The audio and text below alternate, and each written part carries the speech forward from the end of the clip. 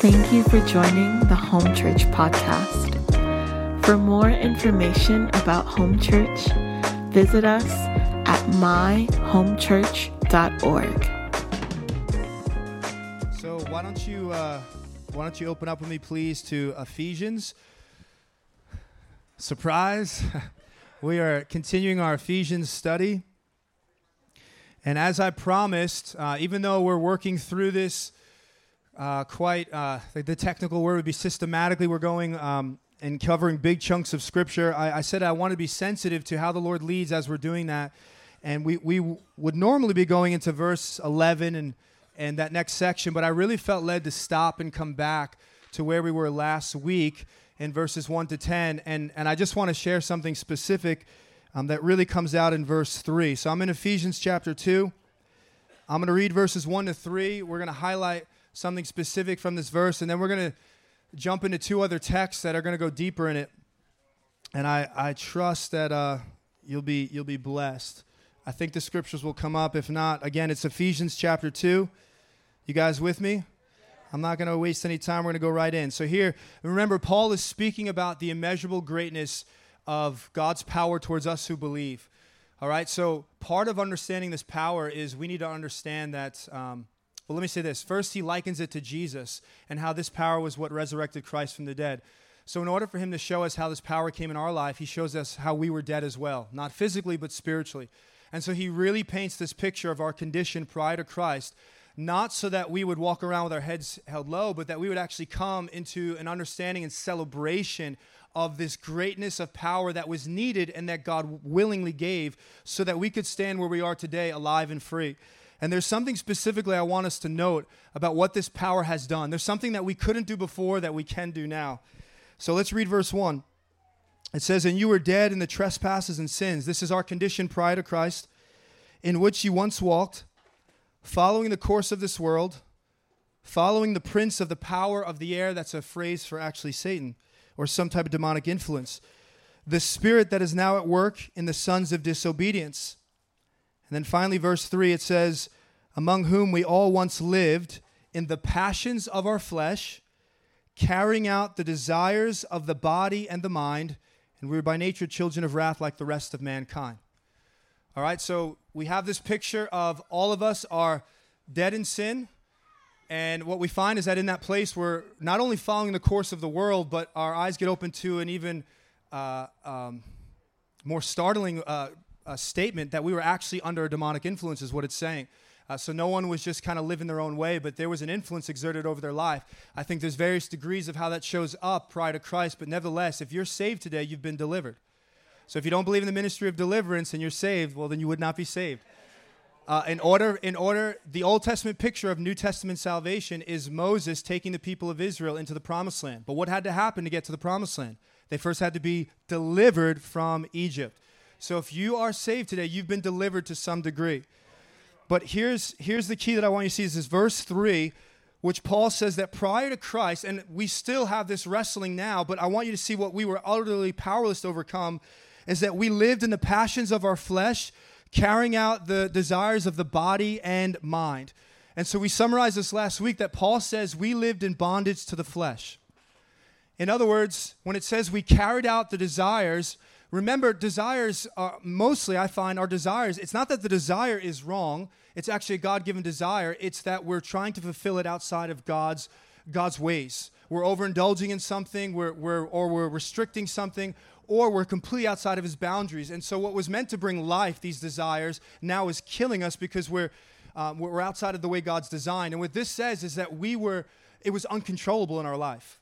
That it actually says we were carried by our desires, and the imagery that it's drawing on is a slave that would be carried by a master. And so every single one of us had these desires prior to Christ that we could not stop even if we wanted to. I don't know about you, but I've been there. A lot of you know my story. It's not just drug addiction, but that was a big thing in my life. I would wake up saying, "God, I don't want to do this," and by 8 o'clock, I was already in the mix of everything, right? I did not want to do it. It's what Paul says, that he did not want to do these things, but the power of the law was insufficient to really change his heart, but the power of the Holy Spirit is able. So there's a power in our life now But the point is that this is a common description that Paul gives regarding our lives prior to Christ, that we were bound to our desires and we were controlled by. It was an uncontrollable lifestyle. If you go to, for example, Titus 3:3, Paul says, formerly, that we all once were enslaved to various kinds of passions and pleasures. He doesn't even try to sugarcoat it. He doesn't try to beat around the bush. Enslaved means we were mastered, dominated, imprisoned, bound. Whatever the heart went after, we didn't know how to cut it off. We just kept going and going and going. And I want to put before you the word that I felt like God just breathing on actually was Friday. So it was, my one regret is I wish God would have done it a little bit quicker. But I've learned just to stop and readjust to what he says. But the one word that I felt God just speaking to me that is such a beautiful reality of life in the Spirit now and the gospel is that we get to live self-controlled lives. It's an amazing reality that we can live self-controlled. Not about you, but that's not a very glamorous word.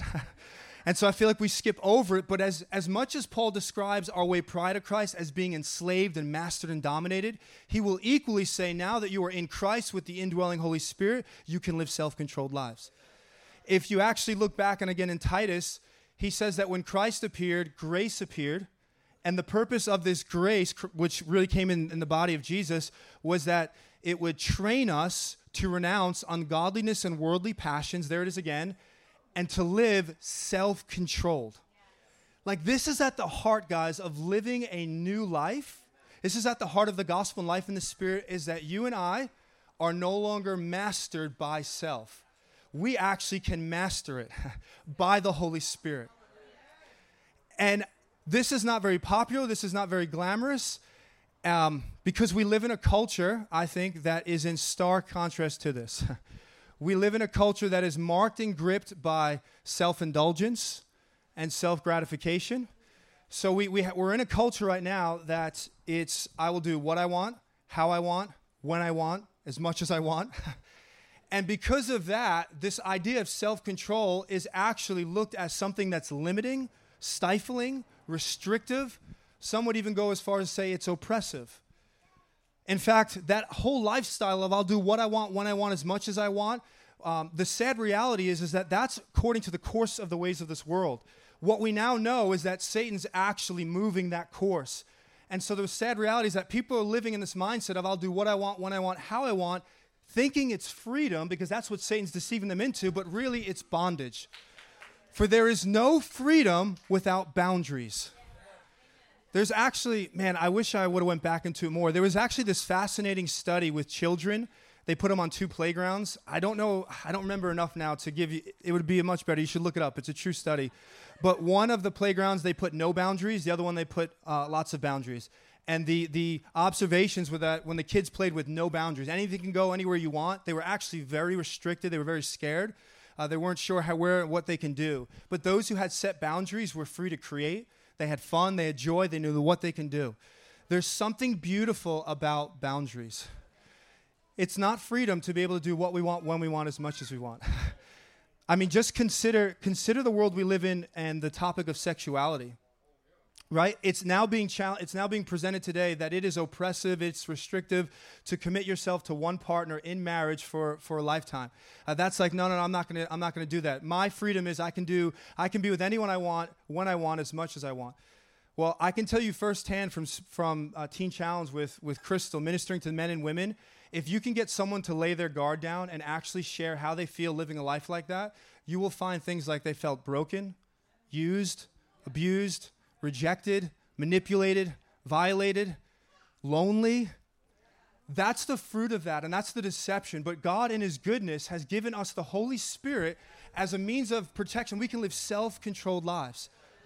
Proverbs 25:28 says that it likens a man or woman without self-control to a city without walls.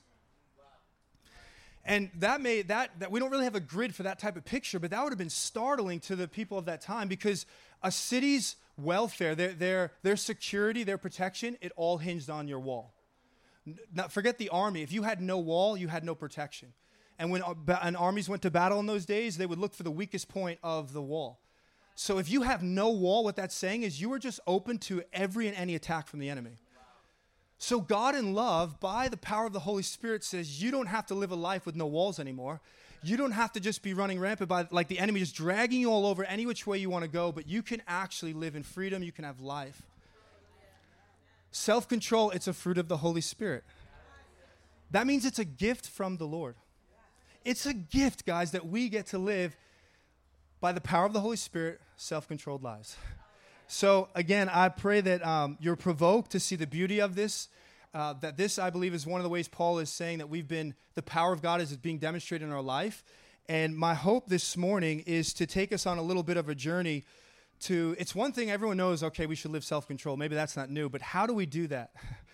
And I hope to break down some practicals of maybe some ways that we've approached self-control that has led us into more frustration. And I believe what the Bible speaks is how you have godly self-control. Because as Christians, we don't just say no.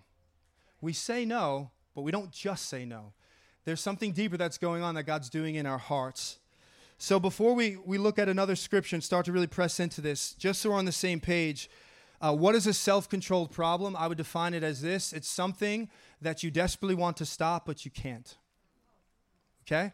It's something that you desperately want to stop, but you can't. If that's happening, there's an issue with self-control. We're going to learn what the Bible says of how God actually brings freedom into that. Okay? You know what's interesting is we have a name for that in our culture. We call someone who desperately wants to stop something but can't, we call them a addict.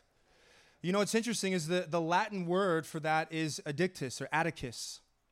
And if you trace the word back further into the Greco-Roman period, which is the days of Jesus, they used a word very similar to that, except they used it in a totally different context. They used it in a legal setting. And what that word meant then is that if someone were to come into the court could give an official ruling where that person would become legally enslaved and the property of someone else. Once that person became legally enslaved as the property to someone or something else, they called that person what we would say in our language, an addict. That person was deemed an addict. Why? Because they're enslaved to something else. Addicts today are still enslaved. Addicts are still shackled. And yes, there's the classical addictions of drugs, devices, food, all of that. But I want you to know that the Bible, God wants to bring freedom in so many areas. I can speak in my own life. I see areas of my life where there's a lack of self-control in time, thought life, emotional life. The Bible speaks of fits of rage as a sign of an uncontrolled life. Like if you want to see different areas of lack of self-control, go to Galatians 5. In talking about the fruit of the Spirit, it lists out vices that are opposite of that. Again, fits of rage, jealousy, selfish ambition, the list goes on. But here's the beauty, is the power of the Holy Spirit can bring freedom and liberation in all of those things. So I just say that because if we're honest, we can probably look at some area of our life where we can see a struggle there in some degree. And again, I just don't want you to know that you should walk in self-control. Many of you probably would have known that. But what I hope we see is how this happens. What's our role? What's Holy Spirit's role? How is Holy Spirit really changing us? In order that we would prepare our hearts in day 6, I believe God is doing a great preparation work for all the things that he wants to do in this body. So why don't you turn with me to 1 Corinthians 9, please.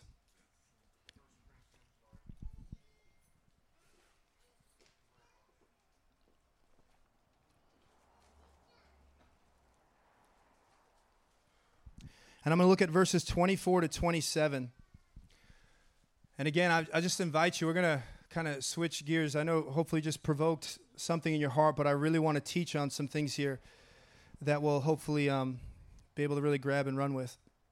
So we're going to read verses 24 to 27. Just so you have some context, Paul is describing himself and ultimately by our us being Christians, he's talking about fellow believers. They're likened to Olympic athletes. This is the imagery that he's going to give, and he's going to talk about how an Olympic athlete will operate in self-control in order to obtain the prize. Okay, now the prize ultimately is the gospel and all of its blessings, intimacy, adoption. It's everything we've been reading about in Ephesians, that you have good works now.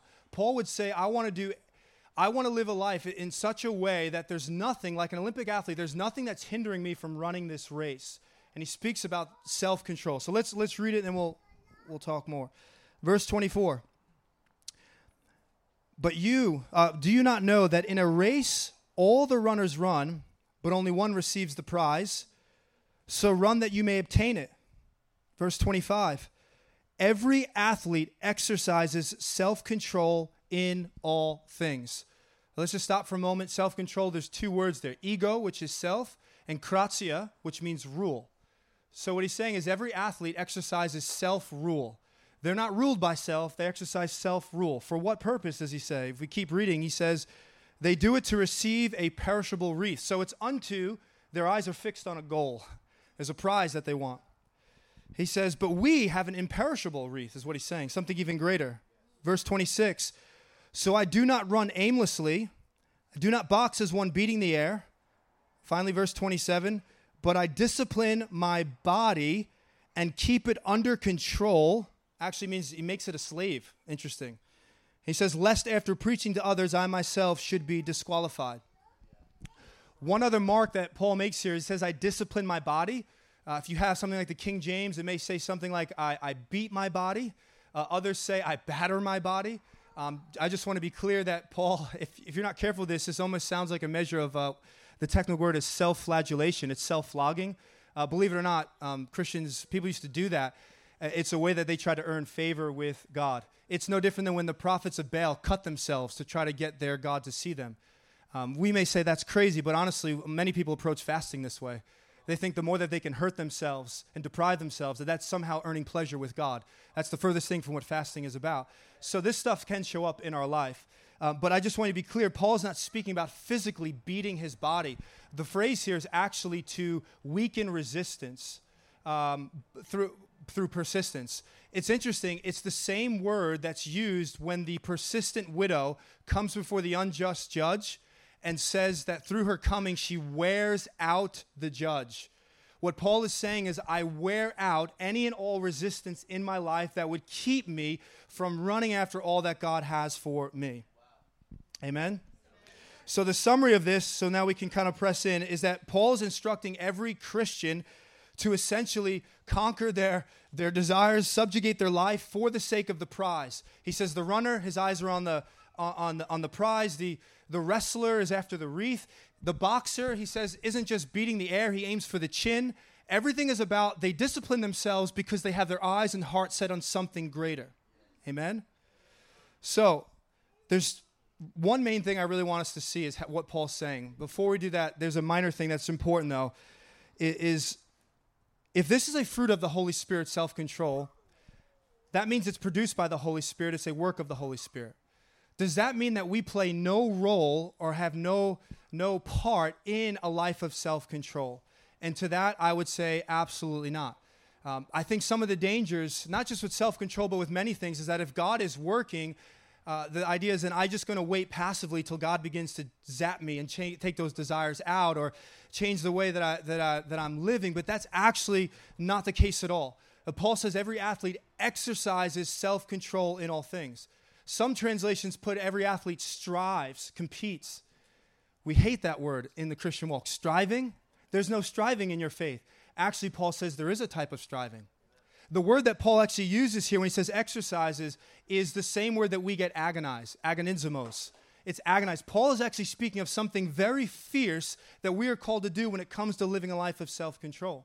But here's the key. Our fierceness is not by our might. So even though we're laboring, it's not according to our strength. There's a cooperation with grace that is necessary to live a life of self-control. If you just wait and say, well, if God wants me to not do this, he'll just take the desire out of my heart, it'll never work that way. But if you give your yes to what God is doing by the power of the Holy Spirit, you will see in that there's real power to live in victory. Paul would say it this way in Romans 8:13. He says, if by the Spirit I put to death the misdeeds of the body. What is it, Paul? Are you putting it to death, or is it by the Spirit? Yes. It's both. Philippians 2, 12 and 13, Paul says, work out your salvation with fear and trembling. Why? For it is God who is at work in you. Paul would say in Colossians 1:29 that he toils, he struggles in his ministry, not like a bad toil, meaning he labors intensively, not by his own energy, he says, but by the energy God has provided, which is all power that is working in me. And so the point is this, is that there is a co-laboring in our self-control. Because it's a fruit of the Spirit, it's in essence saying that with the Spirit, something is possible that wasn't possible before. That the Spirit of God now, by living inside of you, is creating and awakening an ability and desire to live in self-control, therefore walk in it. exercise it, live in it. But now here comes the key for us. Is still the question is, well, how exactly does that play out, though? How do we put to death these misdeeds? How do we agonize against these things by the Spirit and not fall into this weird trap of unhealthy striving or worldly self-control? Are you guys following me? All right, here's the heart of it. I believe this. I really do. I believe a lot of times our approach to self-control is more in line with is more in line with the Greek thought, of which is when the scriptures emerge, than with biblical thought. All right? So you guys tracking with me? Don't lose me in this because it's really important. The Greek thought, which I believe you see so evident in our church today, is that the way that you exercise self-control is through sheer willpower. They believed that you could, through your will and your mind, you could just shut down your emotions. You could clamp down on your desires and wants, and this is the key to overcoming things in your life. So willpower was the way for the Greeks. And in other words, you can just merely will yourself to suppress your wants. Do not miss this, guys, because you cannot suppress your desire and walk in real self-control. Remember, many of these desires come from the Lord. That will never lead to a life of at least lasting victory. So the Greek approach would be just say no. Just learn to say no. To give you a comical example, but this will come up again. Because we're talking about athletes, it's like sitting before a tub of ice cream. Willpower would say, I'm just going to say no. I'm just not going to do it, even though my heart wants it, my heart desires it, but I'm simply going to say I'm not going to partake in it. That's willpower. That's the just say no campaign. In very much ways, this is what's called ancient Greek stoicism, which means that you approach life by enduring pain or hardship without feelings and without complaining. So many of our approaches to living a life before God is very stoic. No feelings, no emotions. I'm just going to endure, no complaining, and I'm just going to clamp down on my emotions as best I can. I've got real desires, but man, I don't know what to do with that, so I'm just going to say, no, I can't do it, and keep living. And you may have some success here and there, but God has a greater way than just that. But listen to me, this thought process is very much evident in our culture today because you have a mind, will, and emotions. And if you listen closely, you'll find that there is a terrible view in Christianity today over our emotional life, over desires and wants. Why did the Greeks have such a low view of emotions, of desire and wants? I don't want to go too far, but they had believed anything attached to the body was evil. They had a very Gnostic view. The more you can get into the spiritual and the ethereal, that was better. So they always viewed anything with the body was a negative thing. Therefore, they saw our emotions and anything connected to the physical as negative. The problem with this is not how the Bible speaks. Do you know that you have a mind, will, and emotions because all three are made in the image of God? All three are made in the image of God. The reason why you have emotions, you know why? Because God has emotions. God has emotions. Do you know God has desire? Jesus said in John 17, Father, I desire. You have emotions not because it's a sign of you being a lower creation, but it's a sign of you being made in the image of your Creator. All three of your faculties, mind, will, and emotions, are made in the image of God. And here's the other important thing. All three have been tainted by sin. Because the way it's often presented is don't trust your feelings as if I can entrust my reasoning. Beloved, you know what the scriptures say? Without the intervention of God's grace, my reasoning is just as faulty as my feelings. For our minds were hostile towards God. It says our reasoning was darkened, which means our mind, will, and emotions were all touched by sin. And unless God's grace comes in, we can't trust any of them. If sin is blue, it's not like our emotional life was more blue than the rest. Every single part has been affected. This is so important because if you want to, I believe, have a life of real victory and self-control, you have to understand how important desire is. This is the key. Yes? So what is the secret to a self-controlled life? Well, look what Paul says. He says, look at the athletes. What do you mean? Don't the athletes have desires? Doesn't the athlete want ice cream? Sure he does. Why doesn't he choose it? Because when he puts the ice cream next to the gold medal, he wants the gold medal more. He doesn't suppress his desire, but he puts his desire in the right thing. See, if you put two wants before yourself, what will you choose? The higher want.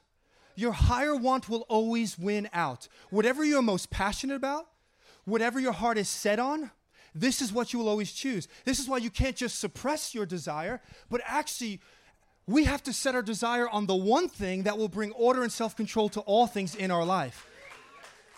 And then when that happens, listen, we're not just now living as stoics trying to just clamp will, but God is actually changing your desires. He can actually change your emotional makeup where you actually set your heart on the Lord and you want Him above everything else. So self-control is not just a matter of the will, but it's a matter of the heart, desire, want, being set on the one thing that will actually bring freedom to all areas of your life. That's the key. Amen? There's a Scottish Presbyterian minister named Thomas Chalmers who says this. I love this. He says, we cease to be a slave of one appetite because another has brought it into subordination. If you have an appetite in your life that you can't stop, you're a slave to it. How do you get free from that? Not by trying to stop that thing. You need a greater appetite to come and replace it. In other words, how do you strip the heart of an old affection? You can't just say no to it. You need a greater affection to come in with an expulsive power. So if you find that your ultimate goal is something is set on whatever it is, the way you get rid of that, guys, is not just trying to deny that there, but it's having a greater affection come in and take over. A greater pleasure come in and take over. This is why I say the Just Say No campaign is not Christian. We do say no, but we don't just say no. The emphasis is on the just. What the Holy Spirit does to bring about self-control is He will instruct you into the infinite preciousness of Jesus. He will open the eyes of your heart to the beauty that Jesus is, to the endless fountain of joy that He is. And when you begin to taste and see Christ to this degree, guess what happens? Every old habit, every old sin, you begin to renounce and find repulsive. The Holy Spirit's actually not working directly on your sinful habits. What He's doing is He's causing you to see Jesus and all that He is, that you find your sinful habits repulsive. You don't want them anymore. What's happening? Your desires are changing. Now, if you say, yeah, but how do I do that? This is why you can't just wait to be zapped like that. This is where spiritual disciplines come in. This is where faithfulness before the Word, faithfulness in gatherings like this, faithfulness in worship, prayer, evangelism. Even evangelism, which is really for the sake of someone else, the Holy Spirit's going to open your eyes to Jesus as you're evangelizing. Amen? Jesus, when He sent out in the Great Commission, He says He promised, and I will be with you until the end of the age. There's a solidarity of Christ, a witness of Christ that you cannot experience unless you go. I can't tell you how many times I've went, shared Jesus, and I was like, Holy Spirit was like, He's with you. And I'm seeing Christ and His love for people and His power. It changes you. The more you set your heart regularly in these disciplines, the Spirit of God opens the eyes of your heart. Johnny shared on this. And you begin to see Christ rightly. And all of a sudden, Jesus is now becoming your greatest desire. He really can change desires. And I promise you, when He comes your ultimate desire, self-control of all areas of your life is the byproduct of that. Amen? Let me give you an example of this. In Genesis, there's a story of a man by the name of Jacob. He's a patriarch. Yeah, God of Abraham, Isaac, and Jacob. Well, Jacob is on the run from his brother Esau, who he deceived, and he finds himself working for his uncle Laban. And his uncle is it's tedious work, it's hard work. But while he's there, he discovers that Laban has a daughter that's absolutely beautiful in the eyes of Jacob. Her name is Rachel. And so he strikes a deal with Laban. He says, if I work for 7 years, will I have your daughter's hand in marriage? Can I have Rachel? And Laban says yes. And so Jacob, for 7 years, can you imagine that? 7 years, day after day after day, shows up, doesn't skip a day, doesn't miss. He's committed. His life is what? It's marked by self-control and discipline for 7 years. What's the secret? What was the secret to Jacob doing this? You hear, just listen to this, Genesis 29:20. It says, so Jacob served 7 years for Rachel. Wow, that must have been a drag. No, listen to what it says. And they seemed to him, meaning to Jacob, but a few days because of the love he had for her. What was the secret to Jacob showing up every single day? Not willpower, joy power, love power. This is the secret. Jacob wasn't waking up every day just trying to clamp. I said, I got to do this.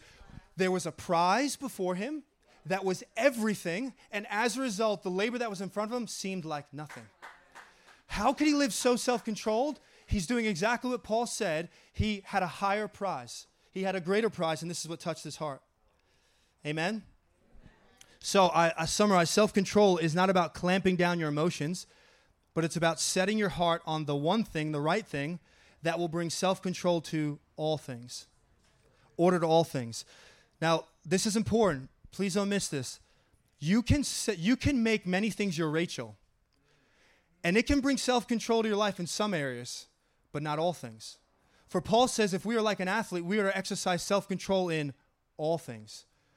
This is important. You can set your heart on many things, and it can produce a measure of self-control, but not in all things. You say, what do you mean? Think about career success, and you apply this however you want with maybe things you're more tempted to go after. Career success, right? If your Rachel is success in career, you will find yourself being more disciplined because of that in some areas. Go into New York City right now.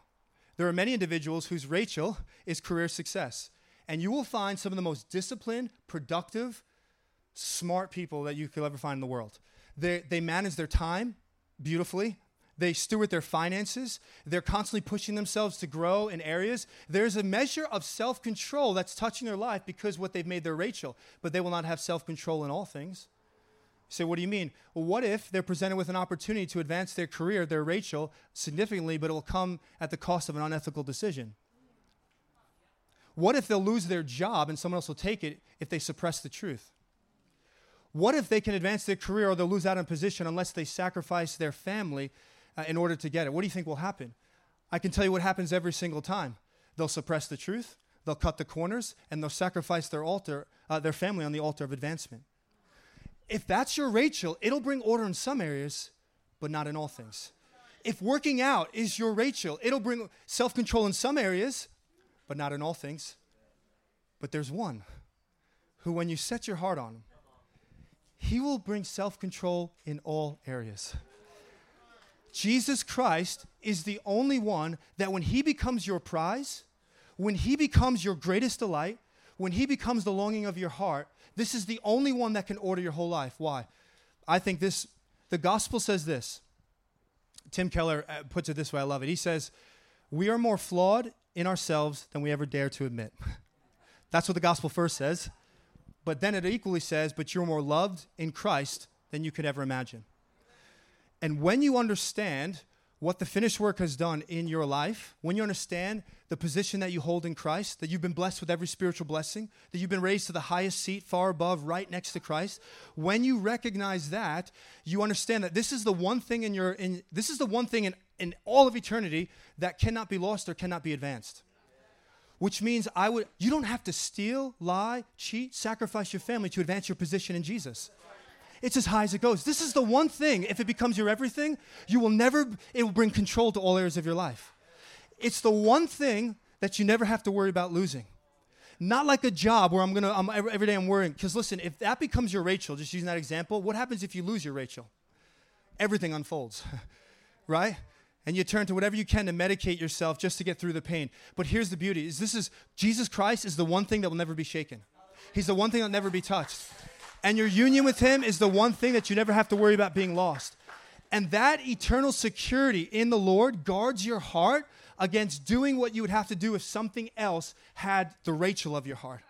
You realize, I don't have to do anything to try to advance this. I'm as far as I can go in the Lord. Now I'm just growing in the finished work of Jesus Christ. He's the one thing. This is where self-control, when Jesus becomes the ultimate desire, and Holy Spirit wants to do that. So one last thing. Come with me to Hebrews 12. We'll close right here.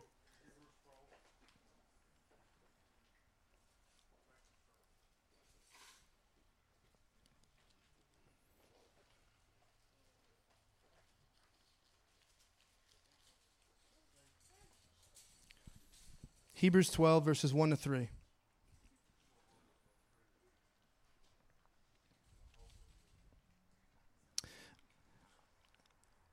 Here the writer of Hebrews gives us another incentive about how we exercise self-control. Verse 1, Hebrews 12, verse 1. He says, therefore, we are surrounded by so great a cloud of witnesses. Let us then lay aside every weight and sin which clings so closely, and let us run with endurance the race that is set before us. That's interesting. That sounds like everything that we've been reading. The writer of Hebrews once again saying, let us run with endurance. Let's lay aside things. Let's live a self-controlled, disciplined life. That's what he's saying. But now listen to the motive or how we find a supernatural grace to do this. Verse 2, looking to Jesus. Looking to Jesus, the founder and perfecter of our faith, who for the joy that was set before him endured the cross, despising the shame, and is seated at the right hand of the throne of God. Verse 3, consider him, meaning consider Jesus, who endured from sinners such hostility against himself, so that you may not grow weary or faint-hearted as you yourselves are running. So what does the writer of Hebrews say? He says, I want you to run your race just like Paul's been saying we've been laboring. I want you to live a self-controlled, disciplined life, and here's where you're going to find a grace to wash over your heart to do it. Look at Jesus. Consider how Jesus too ran a race. Consider how Jesus ran a race that none of us have ever run. None of us have ever faced what Jesus faced. The rejection, the King of glory facing rejection, betrayal, and ultimately crucifixion, and yet he ran it. In fact, he didn't just run it, he ran it as well as you can run it. Here's the question. How did Jesus do that? How did Jesus run this race so well? How did he live such a disciplined, self-controlled life when there was so much opposition against him? Was it his willpower? I mean, I imagine his willpower is awesome, but I'm going to just take what the writer of Hebrews says. What fueled Jesus to run this race so disciplined was the joy that was set before him. What fueled Jesus? It wasn't necessarily willpower, it was joy power. Well, that sounds a lot like Jacob. So wait a minute. If you were fueled by the joy set before you, then my question is this. What was your Rachel? What was your Rachel? What did Jesus not have before the cross that he would have after the cross? Is it the Father? No. Is it the command of the universe? He already had it. Was it heaven? Already had it. What was the joy set before him that when he looked at that prize, he was said, I'm willing to endure shame, humility, rejection, betrayal, crucifixion, because my eyes are on that prize right there. There's one thing. You and I were the Rachel of Christ. The gospel is the greatest love story ever written. What makes it so amazing is that when he sets his heart on us like that, there was nothing actually lovable in us in that moment. Remember what Ephesians 2 says, that we were dead, captive, and ultimately condemned. But he said, as we said last week, I'd rather die than live without you. And what fueled Christ was not merely just willpower, but he said there's a joy that's in my heart that allows me to run this race so effectively. And the more that we let that touch our hearts, the more we're going to run our races for the Lord. Amen? Let's stand. We're so happy you could join us on the Home Church podcast. We pray this week's message encourages you to behold the Lord Jesus and bring his kingdom wherever you go. You can visit us online at myhomechurch.org, subscribe to our YouTube channel, or follow us on social media. If you would like to give to this ministry, text the amount to 84321. Bless you.